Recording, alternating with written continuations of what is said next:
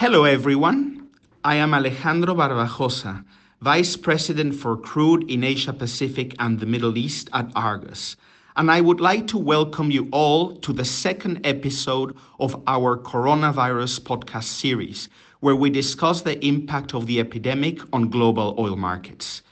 Today, we will broaden the topic to understand how the disruption triggered by the disease is trickling down freight and products markets.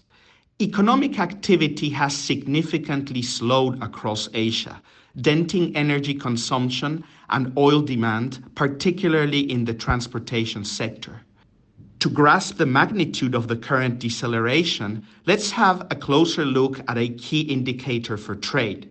The Baltic Dry Index, a standard measurement for global shipping costs, has slid from more than 2,500 points 6 months ago to less than 500 last week.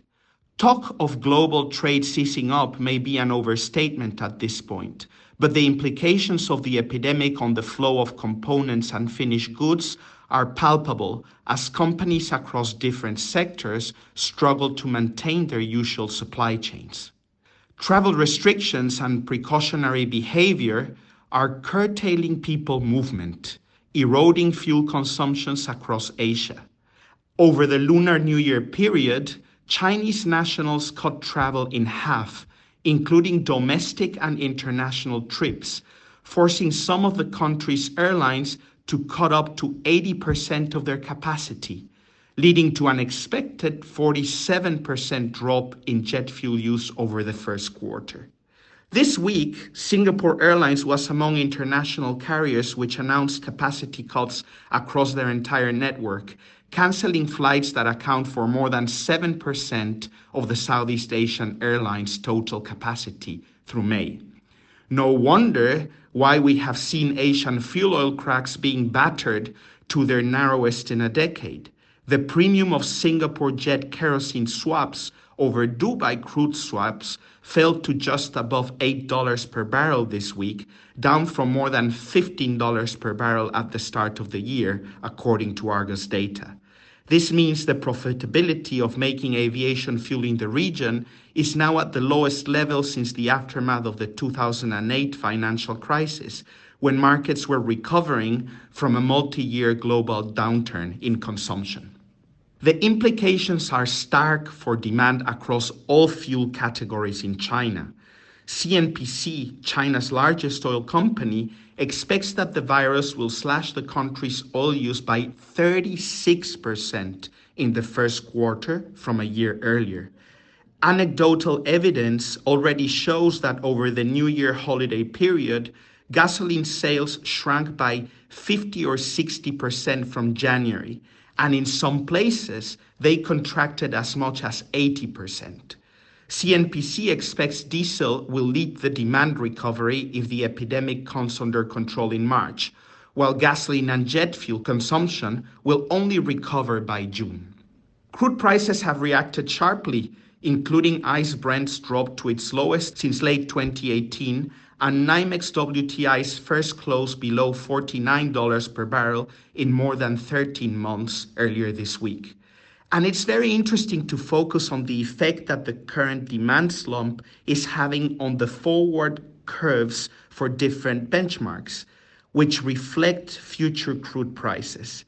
The front-month ICE Brent contract had recently been at a discount relative to the second month as the outlook for demand in the shorter term remained depressed by the epidemic. However, a potential further reduction in OPEC crude production to counter the demand slump has recently helped ICE Brent recover a so-called backward-dated structure, where prompt crude is commanding a small premium relative to supplies further into the future. But the outlook for Middle Eastern grades priced against the Dubai benchmark remains bleak.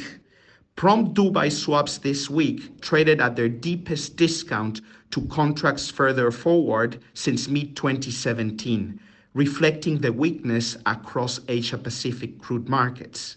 As an example, Iraq's SOMO has so far refrained from offering Basra crude cargoes through tenders this month as the uncertainty about any demand recovery undermines their ability to sell the grade at a premium relative to the Asia-Pacific formula price.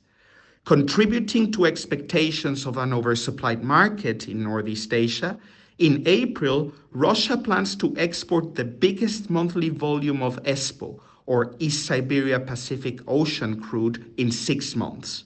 This means Asian crude markets still have a long way to go before they can rebalance following the China-led consumption drop of the past 2 months.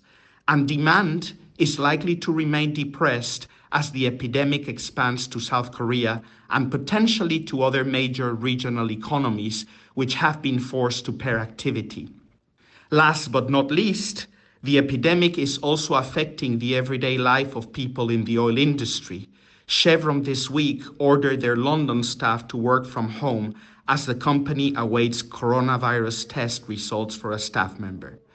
As I have mentioned before, you can access more timely news and analysis on this topic through our Argus crude market services, and we also have a special page dedicated to the effects of coronavirus across all commodity markets on our Argus website at www.argusmedia.com/coronavirus.